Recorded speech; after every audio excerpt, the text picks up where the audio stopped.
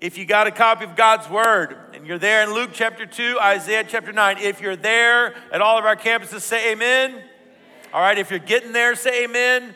If you're just going to rely on the big Bible on the screen, say amen. All right, that's all right. Jesus loves you guys too. It's all good. It's all good. We've been talking about manger things, and something important happened in a manger 2,000 years ago, and it's still affecting us today. And before we read Luke chapter 2, I was thinking about Christmases and different years and celebrations, and about a few years ago, me and my family were at my mom's house. She's here in this service, and we were at my mom's house on Christmas, and we were exchanging gifts, and we had dinner and doing all the normal Christmas stuff. And as we were opening up presents, all of our kids were there, and so wrapping papers going all directions, and there's stuff all over. And one of the gifts that we got, it was addressed, I should say maybe I got, but it was addressed to me and my wife, but it was from my family. So if something's addressed to me and my wife, but it's from my family, I assume it's mostly mine. Amen. I just think that's the way it should be. And so it was addressed to both of us, but it was a gift card to one of our favorite restaurants. And so we were excited. We thought we'll go on a little date night or something. This would be awesome. And so we placed it somewhere, and we continued with the celebration, and everything was going on. And at the end of the night, we start to pack up everything. And of course, we had thrown away all the wrapping paper in the boxes at that point. We're packing up and stacking up everything and heading out to the car. And at some point in that evening, I think it was back when we got back to my house or something, we started kind of looking for everything. And then all of a sudden my wife was going, "Where's that? What'd you do with that gift card?" I said, "No, I think you did something with it." She said, "I think you did." So we start looking for it. I'm looking in my wallet. I'm emptying that out. She's looking in her purse. We're looking in all of the boxes. We're looking in all of the gifts. We're looking through all of the stuff. We never did find that gift card. I thought I would get a little bit more sympathy than that, but that's fine. Okay. Y'all don't even care.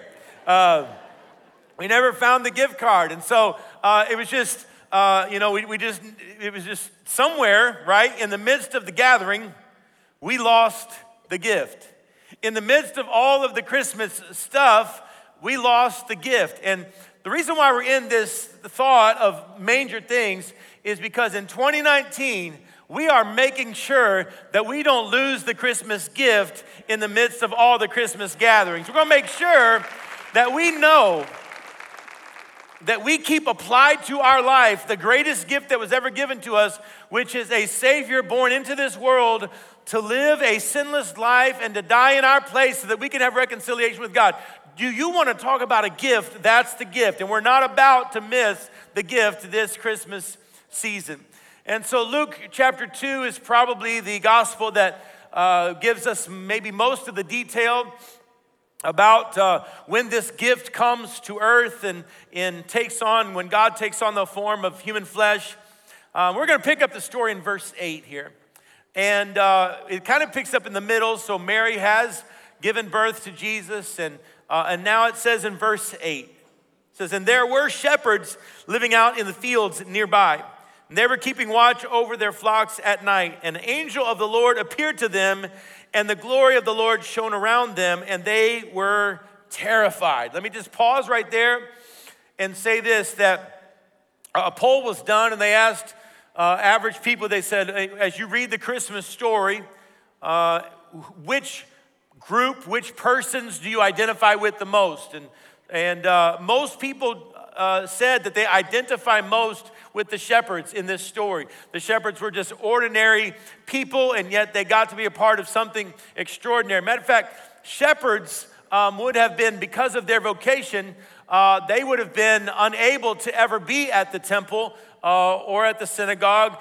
They would actually be ceremonial unclean because of their vocation. And so here, by God's grace, He chooses some people that nobody would expect, some people that maybe didn't deserve to be a part of this. He chooses them to be one of the first ones to get this great announcement of this birth, and they are ushered into this moment, this historic moment. And I'm still thankful that God sometimes allows some of us who may not deserve it, who may be the ones that everyone expects, but we get to be ushered into his presence and to all that means. And so that's what's going on here. So they were terrified for a moment, but the angel said to them, do not be afraid. And I love verse 10 here. It says, I bring you good news that will cause great joy for all people. Good news, great joy for all people. And we are still all people today. Amen? Good news, great joy for all people. Verse 11, today in the town of David, a Savior has been born. And if you're in the habit of outlining or underlining, at least highlight this in your mind. A Savior has been born to you. A Savior has been born to you. So this was not just some historic event. This was not just another baby being born. This was not just something for that time frame or for that region, but this Savior being born was born to you. He is the Messiah, the Lord. This will be a sign to you. You will find a baby wrapped in cloths and lying in a manger. And suddenly a great company of heavenly hosts appeared with the angel praising God and saying, glory to God in the highest, on earth, peace to those whom his favor rests. What an amazing birth announcement this is. And as I read this announcement in Luke chapter 2 that a Savior has been born, I start to think about how nowadays birth announcements are very different than this. Now it's a lot on social media. When someone is expecting, they come up with different creative ways that they're going to take a picture that sends the message to all of their friends and family that they are expecting a child. And then you know people are doing gender reveal parties and they're exploding stuff that shows the gender. And there's some different fail videos of how that's gone wrong and things exploding the wrong direction and people getting hit with things. And it's all kinds of different ways now that people make these birth announcements. And I was thinking back to when me and my wife were having our first kids and the announcements that we were making and the emotion that was kind of connected to some of those announcements. When we first became expecting with our first child, this would be like 24, 25 years ago. And we found out that we were expecting, and we had just come on an insurance plan that you had to be on the insurance for a year before you could claim labor and delivery as part of the insurance. And so when we found out that we were with child, we started to do the math, and the doctor gives us the due date, and he said the due date was about 6 or 7 days before we were going to be eligible to claim this delivery on our insurance at the hospital. And so then for those next few months, I kept encouraging my wife just to hold it together. You know, if you care about the financial well-being of our life and our future, we can't start out our young married life with this much debt. And so, come on, if you care about this. And then on September 17th of that year, I remember we were at church on a Saturday night, and her water broke. And one more time, I said, come on, you can do this.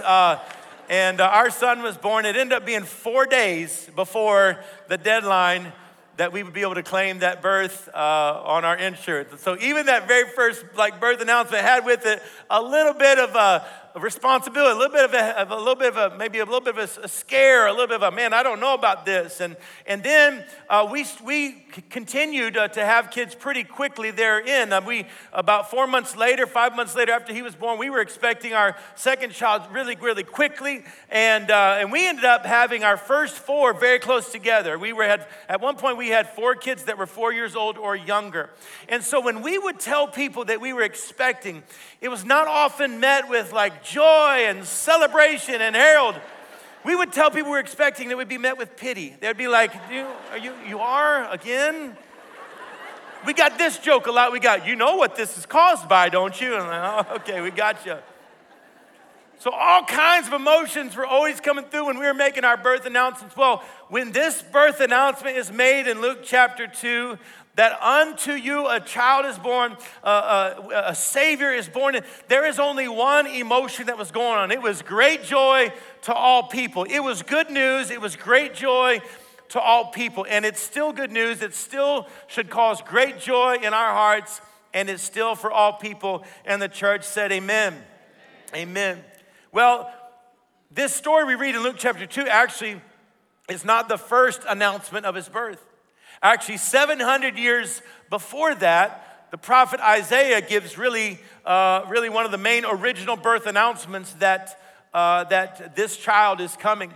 And we'll read that in Isaiah chapter 9 and spend most of the rest of our time on these couple of verses, these thoughts in Isaiah chapter 9. Let's read in verse 6, Isaiah 9, verse 6. Again, this is the original birth announcement. It says, "For unto us," there it is again, "unto us a child is born, unto us a son is given, and the government will be on his shoulders, and he will be called Wonderful Counselor, Mighty God, Everlasting Father, Prince of Peace. Of the greatness of his government and peace, there will be no end." I'm going to talk for just a few moments on this thought of unto us. Unto us. We saw it in Luke that this child was born. In Luke it said to you. And here in Isaiah he says it this way. He says, "Unto us a child is born. Unto us a son is given. This is your gift." This manger moment, this baby born, these manger things, it was all part of God's gift to you. So it's fitting if we just ask ourselves, am I applying all that God is to my life? Because when Isaiah begins to make this birth announcement, he not only says that this child is coming, but he begins to he says he will be called. And he goes on this description of some of the names and the characteristics and who this Savior is going to be. And I think we can look at those and see if those are a gift that we have applied into our lives right now.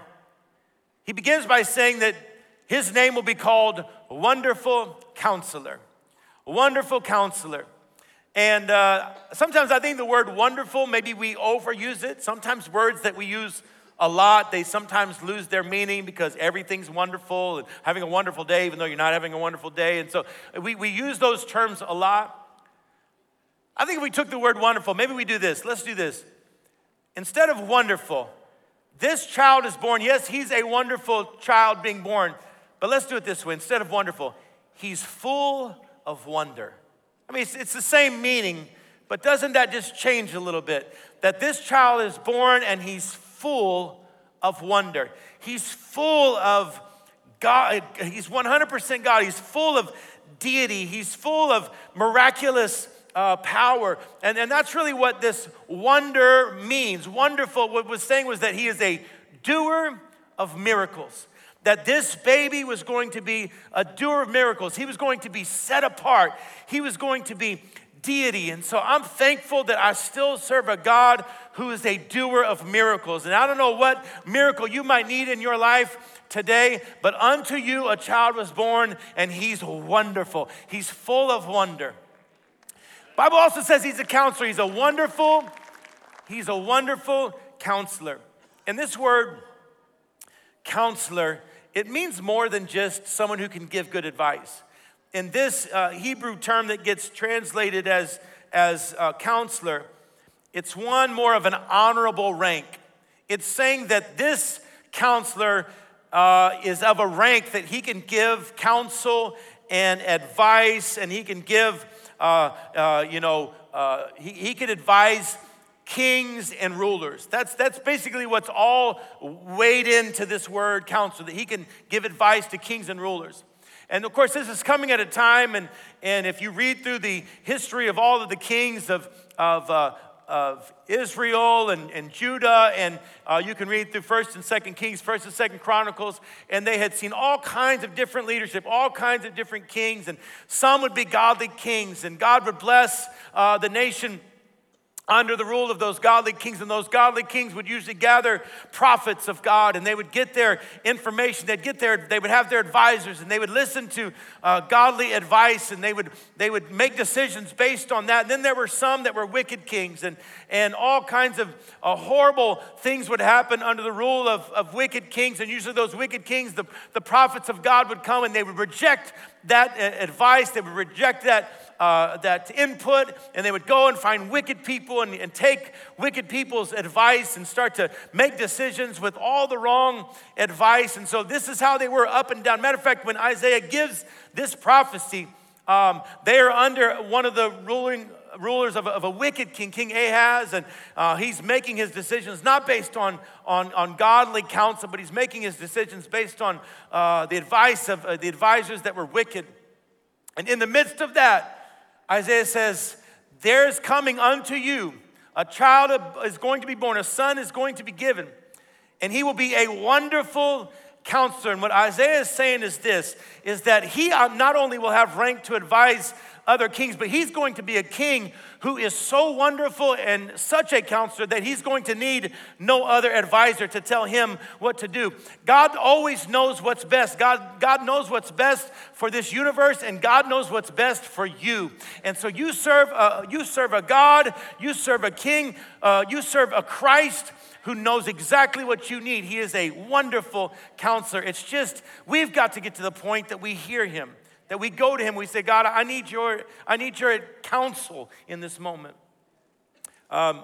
Couple of years ago, we had a dog. We have another dog now, but our previous dog went on to be with the Lord. And I think his name was Chief.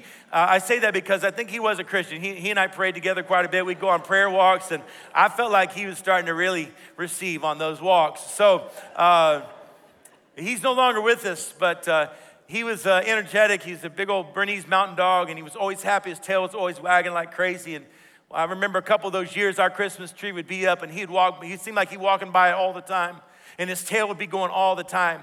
So often his tail would go by there, and his tail would hit one of those Christmas ornaments, and it would just send it flying through the air, and then boom, it would just crash on the tile. And so we would just be in the other room. We'd hear like a bomb going off, and be like, oh, Chief got too close to the Christmas tree again. And so it was just seemed like it was all the time. The lower third of our tree just was bare. And then we had ornaments kind of the top 2/3 of the way up. And I remember one of those times he's walking by the tree, and I started to try to get him away from the tree right there, right, because I knew what might happen, and I didn't want him knocking any ornaments down. And so I'm starting to get onto him, trying to get him away from it. And as I'm doing, he kind of flips around, and his backside goes towards the tree and doesn't knock any ornaments off the tree.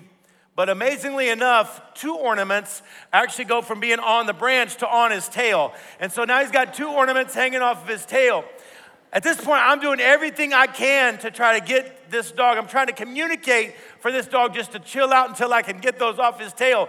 But everything I'm doing to communicate to him, he does not speak nearly as much English as I wish he did. And the more I'm saying, the more I'm doing, the more excited he's getting. He thinks it's some sort of a game. And I'm like, no, stop. And how do you tell a dog not to wag their tail? Stop being happy. Like, I don't know what to tell him. So the more I do, the more his tail's wagging. Pretty soon, there goes one. Whoo. I'm like, take cover. It lands and the bomb goes up. And then there goes the other one. Both ornaments go crashing to the ground, flying off his tail. He doesn't even realize what's going on. I'm still trying to tell him what to do. And that challenge of trying to communicate what's best to a creature that's not even getting it, it's just not getting it. Sometimes I feel like that's what our life looks like. There's really no excuse for us as Christians to make poor decisions. Isn't that something?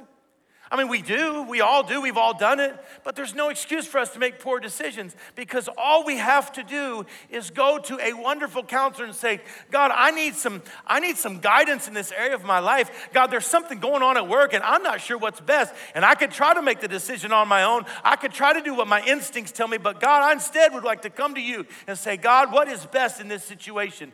God, there's something going on in my relationship, in my home. There's something going on in my marriage. And God, I guess I could try to fix it on my own. I could try to do what comes natural to me. But God, I would come to you.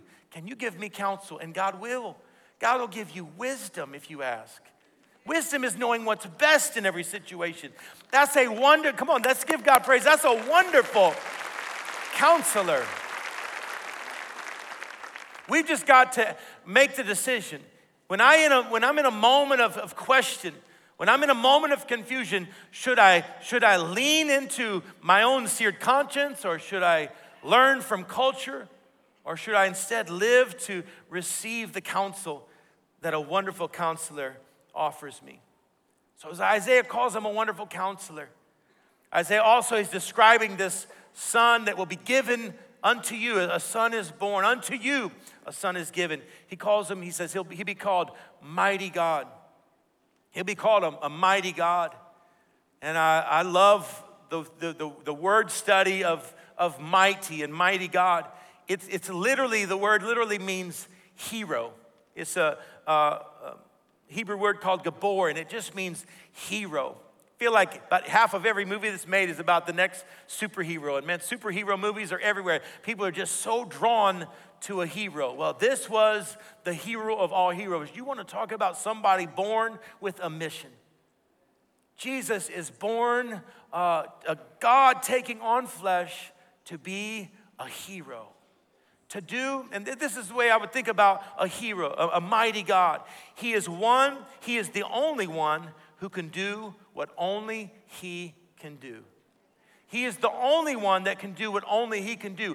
I don't know what you need rescuing from. I don't know what you need a hero to do specifically in your life, but I do know this, that he is the only one who can do what only he can do. We've got to turn to a mighty God in every area of our life. I read a story a couple weeks ago about a young lady named Anissa, and she was a normal teenage girl. This is back in 1988 or so. Normal teenage girl in all respects, and was an athlete and going to school and doing life. She started to get some little lumps in her ankle and experiencing some pain, but she didn't really tell anybody about it because she hated doctors and didn't want to get needles poked in her, and so she just didn't tell anybody. Well, a few months go by, this is right after her 16th birthday now. She starts to experience such severe pain in her stomach, abdomen, that her parents finally rush her to the emergency room. She undergoes a battery of tests, and of course they do everything she didn't want. She's getting needles poked in her, and different doctors coming through. It turns out those initial tests were nothing compared to the medical procedures that she was going to have to endure. But this young lady, 16-year-old Anissa, ends up getting diagnosed with a somewhat rare but very, very aggressive form of leukemia. And so as they start to talk through treatment with her family, they tell her that, radiation and chemotherapy could bring this cancer, this leukemia, into remission. They said the only problem is with this treatment is that the radiation and chemotherapy will also destroy her bone marrow. And so she will need a bone marrow transplant if we do this treatment. And if we don't do any treatment, they gave her a life expectancy of maybe 5 years. And so the search went out then for a bone marrow donor. And they put her on a national list, and nobody was showing up, and they were checking all of the different family members, and nobody was a match, and started to be a pretty dire situation.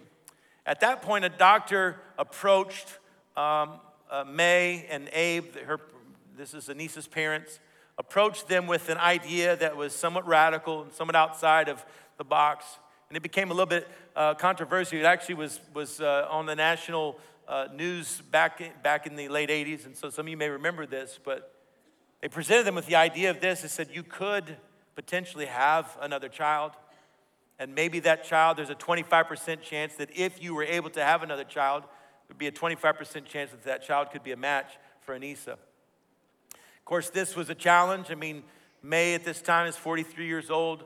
Her husband, Abe, has had a vasectomy, and so they've got to get that reversed, and with her at that age. And so the doctors gave them a 10% chance of even being able to conceive. And about a year later, they were with child, and they were expecting, and they were able to do a test on this baby while it was still in her mother's womb, and it looked like that baby was indeed going to be a match for Anissa. And so that baby was born, and 14 months after that baby was born, Marissa is her name, and 14 months after Marissa is born, they take a needle into the hip of that little 14-month-old girl, and that little 14-month-old girl becomes the bone marrow donor for her older sister, Anissa. Those two girls now are grown, and Marissa says of Anissa, she says she's she's like my mom as much as she is my sister. And of course, Anissa understands something about her little sister, Marissa. Anissa understands this. She understood that she had to battle and that she ended up being victorious over leukemia. But she would have never battled and conquered leukemia if it hadn't been for the birth of that little girl. And listen, I don't know all across all of our campuses. I know this. I know there's a lot of battles going on. I know there's some battles going on that maybe nobody even knows about. Maybe you're fighting it all by yourself. Maybe those closest to you don't even know the pain that you're going through, don't know the problems that you're facing at every turn. Maybe everyone around you does know because the battle is so intense. I don't know what you need to conquer in your life. I don't know if it's maybe sin, that there's some secret sin that you need to conquer in your life, or some sickness or some addiction, or maybe it's loneliness or feeling of lack. I don't know what you need to conquer in your life, but I do know this, that because of the birth of a Savior 2,000 years ago in a manger, you can conquer whatever you're battling in your life. He was born a mighty God. He's still a mighty God. He's still a hero. His name will be called Mighty God. Isaiah goes on to say that his name will be called Everlasting Father. Everlasting Father. And some people get tripped up on the fact that Jesus is called Father. So how can a son being born, the Son of God, how can a son become the Father? And is this messing up the Trinity? But this is not speaking to the place of the Trinity. God the Father, God the Son, Holy Spirit. It's not speaking of that. Matter of fact, some scholars believe that this could just as easily have been translated, instead of everlasting Father, could have been translated Father of everlasting, Father of eternity. That he is eternal. That as Jesus, think about it, as Jesus is being born, a child is being born with the title everlasting. That's something. This word everlasting is not just future. It's not just saying that Jesus is born, and now that he is born, now that he exists, he's going to go on forever. Everlasting does not go one direction. Everlasting goes both directions. And it's saying that he is the Father of everlasting. He always will be, yes, but he always has been as well. Jesus being born, taking on human flesh, that was not the beginning of his existence. But he has always been. Matter of fact, the first chapter of John. In the beginning was the Word's with God, and the Word was God. And through him, the world was created. Through Jesus. He always has been. He's an everlasting Father, but yet he's born and he takes on human flesh. And what happened in that manger 2,000 years later is still having a profound impact all over the world. Think about it. Here we are in 2019 AD, and that everlasting Father being born still impacts all over the world. I Googled it this week. I said, most influential, most important person ever on the planet.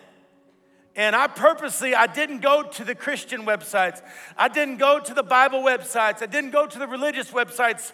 I intentionally went to the news outlets and to the secular outlets of their lists of who are the most important, most influential people ever born. And on every single list that I turned to, some of the names are people that you know of. Some of them are modern day people that you know of. But on every single list, the number one spot, guess who occupied it? Jesus. Because we're still... And I present that this is why. Because he's the only child that's ever been born that already was and always will be. Matter of fact, when he's born, think about it. Our time gets divided by his birth. The Gregorian calendar, which pretty much is used in most civilizations across the world, it's measured through that birth. 2019 AD is where we are right now.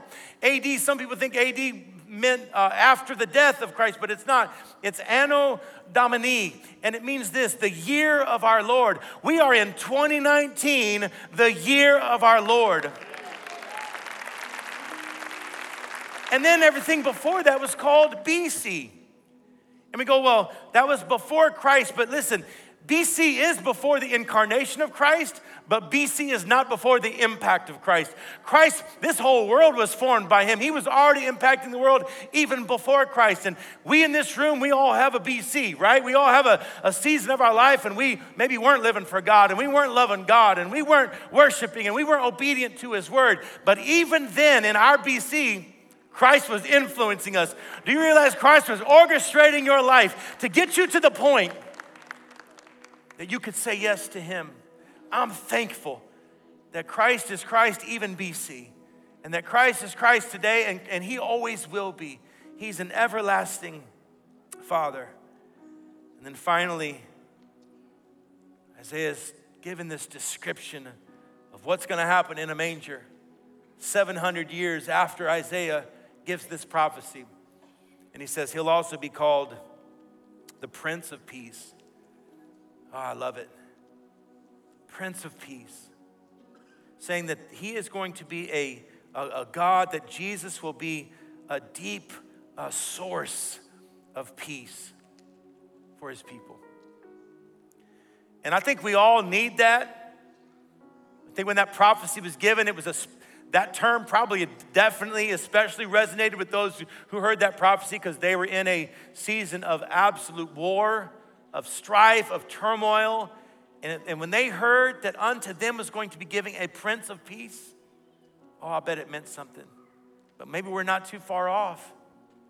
Maybe we got a lot of chaos and a lot of strife, and maybe we need peace just as bad as they did. And as I think about Christmas and decorating, and I don't know if you've been doing that yet. You should probably get on that if you haven't, but we've been doing some decorating and thinking about when you get your Christmas decorations going, and this is what you want. I mean, you want it to look pretty. You want the tree to be all in the right place, and you want everything to be spaced out and look so nice, and you just want it to be picture perfect. But how many know this, that in order to get to that, you got to deal with this?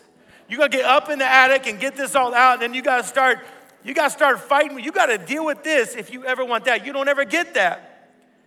And we want our life to be like the Christmas card. We want our life to be like the Christmas post on Instagram, where we get all the family, everybody looks all pretty, they got the red sweaters on, everybody behave and smile and act like we like each other just for 1 second. That's what we want. But if we want that for real, then we got to deal with this. And Isaiah says, you know what? Unto you a child is born, unto you, and he will be the Prince of Peace. And that word peace, the Hebrew, the Old Testament word for peace is shalom. And it means more than just the absence of conflict. We cut it short when we go, okay, I just won't fight with anybody and that'll be peace. No, it means more than that. It means total at rest in all areas of my life. It means this, shalom means this. It means that things are where they should be. Emotionally, relationally, spiritually, financially, peace, things are where they should be. And things never get where they should be without the Prince of Peace. It means I go from this to that because of him. It means if I try to deal with this on my own strength, if I try to work in my own strength, I may never get there. But if I can turn to the Prince of Peace, say, Christ, I need you to put things where they need to be. My spiritual life is upside down right now. My family is not where they need to be right now. My finances are not where they need to be. My mind, my peace of mind. I lay in bed and awake all night. My mind's not where it needs to be. This tangled mess. Isaiah says, unto you, that gift was given to you, a Prince of Peace.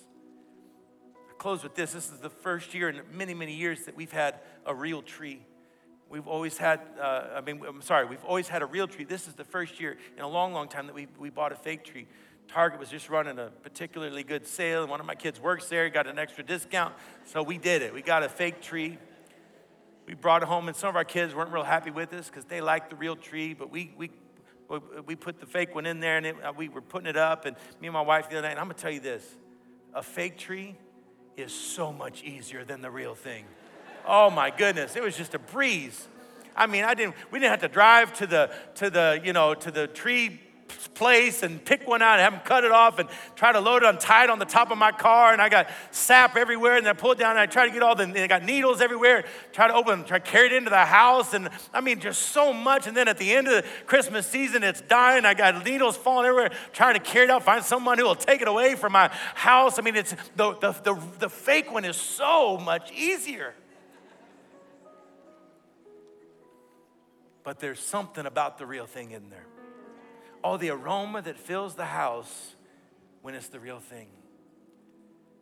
Maybe somebody hearing me today is falling into the trap of thinking, you know what, it's easier just to stay fake. It's easier just to pretend. I'll pretend everything's fine. I'll pretend like this is yet another happy Christmas. I'll pretend I don't have problems, I don't have issues, that I don't need anything from God special this year. You may be tempted to think that it's easier to be fake, but there's something about being real. There's something about coming to God and saying, God, if it's true that gift was for me, I need it. I need some peace right about now. I need some counsel right about now. I need an everlasting, loving Father right about now. I need a miracle. I need a mighty God right about now. And if that's you, he's here. Unto you a child is born. Bow your heads, close your eyes. All of our campuses, if you would, bow your heads, close your eyes. Nobody looking around. With every eye closed at all of our campuses, I am going to intentionally word it this way. If you need Jesus to manifest in an area of your life, if you would just be honest and say, I need a real touch of God in my life today. And yes, it could be spiritual. You may need a mighty God to set you free from some addiction or some sin or the control of sin on your life. But it might be something else. It might be something physical. It might be something emotional going on. But there are so many under the sound of my voice that if you're honest, you'd say, I need the real thing today. I need God to show up in my life. And there's nothing wrong with that. There's nothing wrong. It's okay to not be okay. So with nobody looking around, I want to pray for each and every person who says, I need a touch of heaven on my life. I need the real thing this Christmas season. I need a touch of Jesus in my life today, whether it's spiritual, emotional, physical, relational, whatever. And if you want to be included in that prayer at all of our campuses right now, would you just do me a favor? Just slip up your hand. Slip up your hand, and I'll just include you in this closing. I need a special touch of heaven on my life this Christmas season, this day. I need a miracle of God. Yes, there's hands up all over. I know at all of our campuses, hands are going up. Let's do this all over this room. Would you stand to your feet? All of our campuses, would you stand to your feet? There at our Redbug Lake and Michigan Street, our campus pastors are going to take the service. But as we stand right here in this room and in the atrium, stand with us if you would. I don't want us to walk out of here and not open the gift that God's given us. So we start out by saying, this was given to you. This is yours. This peace, this miraculous power, this loving Father, this counsel, this is yours. And so many hands. I want everybody to know you're not alone. So many people lift their hands saying, I just need the special touch of heaven on my life today. And so Pastor John's going to lead us in a song. And as he begins to sing, right when he first begins to sing, I invite each and every one of you who lifted your hand saying, hey, this is a real thing. I need some. Then I want to invite you to step out and come meet me at this front so we can pray with you, pray over you, pray blessing the power of God in your life, in your situation. So as he begins to sing from all over this room, would you step out, make your way to this front? We want to pray with you, believe with you. Come on, you lifted your hand and you meant it. Meet us in this front. It's not too far to come.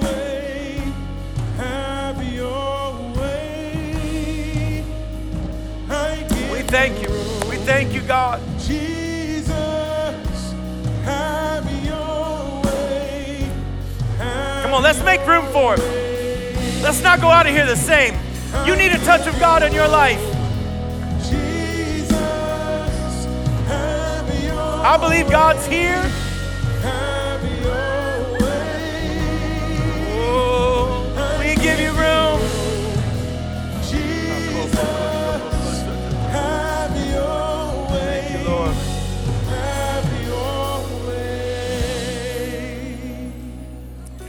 These altars are going to remain open and available. Will you pray with me all over this room and everybody at this front? Also, if someone's not praying with you specifically, we do need some more prayer workers to come. If you're one of our ministry people, you could come, but we're going to pray. Father, I just come to you right now and I pray for each and every person that's stepped forward. I pray for healing. I pray for the application of everything that you are in their life. I pray, God, for a miracle. Be mighty in our situation. God, I pray restoration in families. I pray healing in bodies. I pray, God, for purification of our hearts, that you would deliver us and set us free.